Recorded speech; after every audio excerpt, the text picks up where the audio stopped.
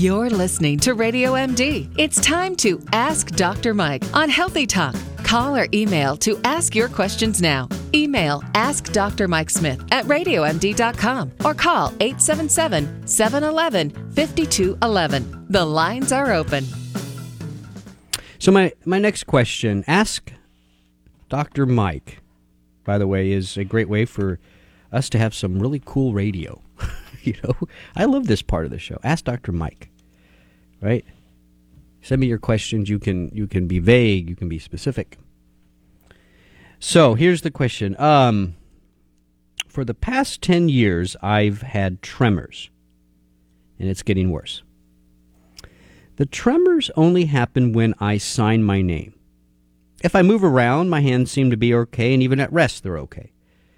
My father also developed tremors at age 60.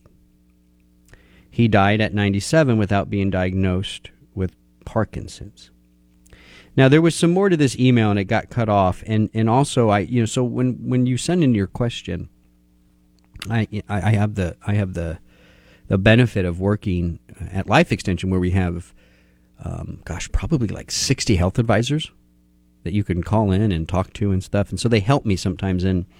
In this question, I think it was the health advisor that was asking the question. They put it in parentheses, is this tremor happening at rest? So if you remove that, because I think that came from the advisor who was just looking at the question for me. So I think what we have here is a person with tremors that have gotten worse, and they seem to happen only when he or she, I'm not sure who this is, signs the name, not when they're doing other things. Okay. We call this an essential tremor. And unfortunately, in most cases, we don't really know what causes an essential tremor. They usually begin around age 40. An essential tremor usually begins on one side of the body, but as in most cases, they do progress to both sides, and it's usually your hands. But we don't really know what causes it. I mean, you can do nutrient testing, you could do heavy metal testing, and those things. In a good workup, will look at that stuff and rule it out. I mean, right? Because too much lead can cause you to have a tremor. So you got to make sure you rule all that out. You got to make sure it's not infection. I mean, there's stuff that your doctor can do to rule this stuff out, but in most cases, we don't know. Everything comes back normal, and you just have this tremor. And there's no cure. Conventional treatment for these things can often be worse than the tremor. And so, and this is, I think, a perfect place where natural medicine can play a huge role. I would suggest trying some B12 shots. High dose B12 shots. There are some doctors that might even mix some vitamin C with it, so it's a B12 vitamin C shot. You could also do a nutrient that I really like for peripheral nerves called phosphatidylserine, about 100 milligrams a day. In the industry, it's mostly called PS caps, phosphatidylserine. Make sure you're doing the basic healthy fats like omega-3s. Right, and I think give it a shot. See how natural medicine can help you. I don't know if any of that's going to get rid of the tremor, but the B12, the vitamin C, the PS, the omegas, they might give you better control over it. Maybe diminish the tremor so it doesn't happen so much. I mean, I think that the goal really is diminishing. I don't know if you're going to actually get rid of it, but it sounds like this listener has classic essential tremor. So make sure your doctor looks at it. Make sure your doctor does the workup to rule out basic things like heavy metal and stuff like that. And then consider B12, vitamin C, PS caps, and omega-3s. Paula Wise has a question. Do you recommend fecal transplantation for a cure of small intestinal bacterial overgrowth? Is this procedure safe? Fecal transplantation. For those of you who aren't familiar with this, when you say the words fecal transplantation, what comes to mind?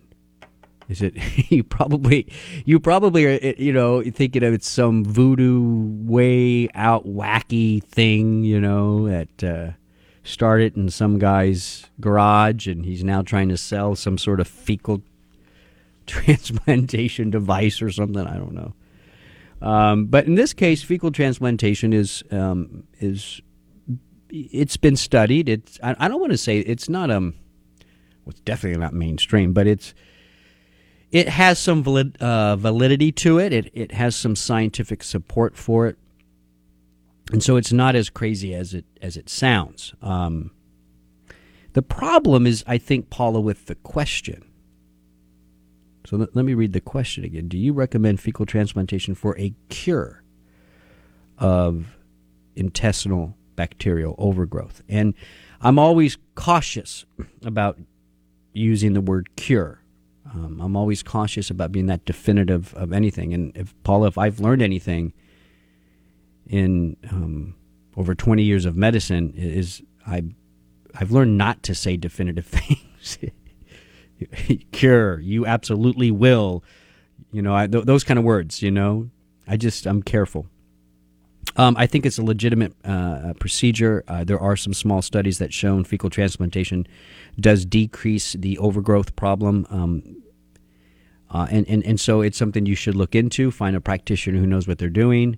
And it is something that you could, in most of the studies I've seen, the procedures are safe. Okay? That's fecal transplantation. All right.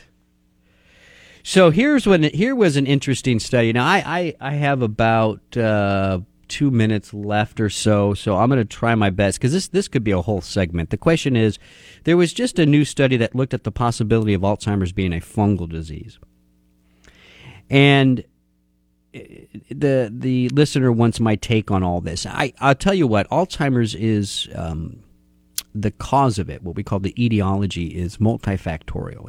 It's not just one thing. I will tell you this: the classic plaques that what are called the amyloid plaques that form in the brain of Alzheimer's patients is not the cause. That is the result. That's the symptom. And that's why when you do treatments that reduce plaque, the ultimate result, in terms of cognition and all that is pretty poor, because you're not correcting the underlying problem. And I did a whole lecture on this. This was about 2 years ago. I did an Alzheimer's, review where I looked at the different theories of the causes of Alzheimer's, and I presented this to some pharmacists out here in South Florida at Nova University.